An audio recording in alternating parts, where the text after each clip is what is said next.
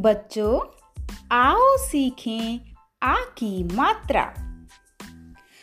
स्वर को हमने सीख लिया, व्यंजन हमने पढ़ लिया।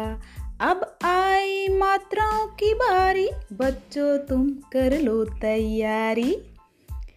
आज हम आ की मात्रा सीखेंगे।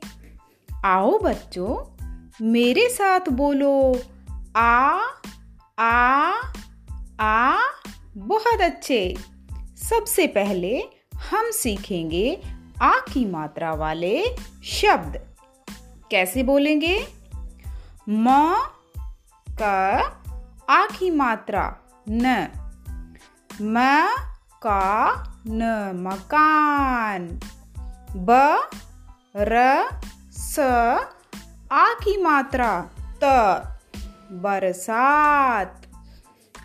अब हम सीखेंगे 2 अक्षर वाले शब्द जिन पर आ की मात्रा आती है, जैसे कान, खाना, नाक, माला, आम, दवा, कार, राजा।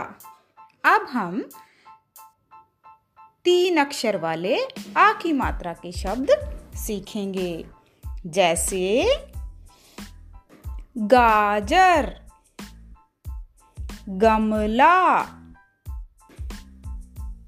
अब हम 4 अक्षर वाले शब्द पढ़ते हैं, टमाटर, पाठशाला। धन्यवाद।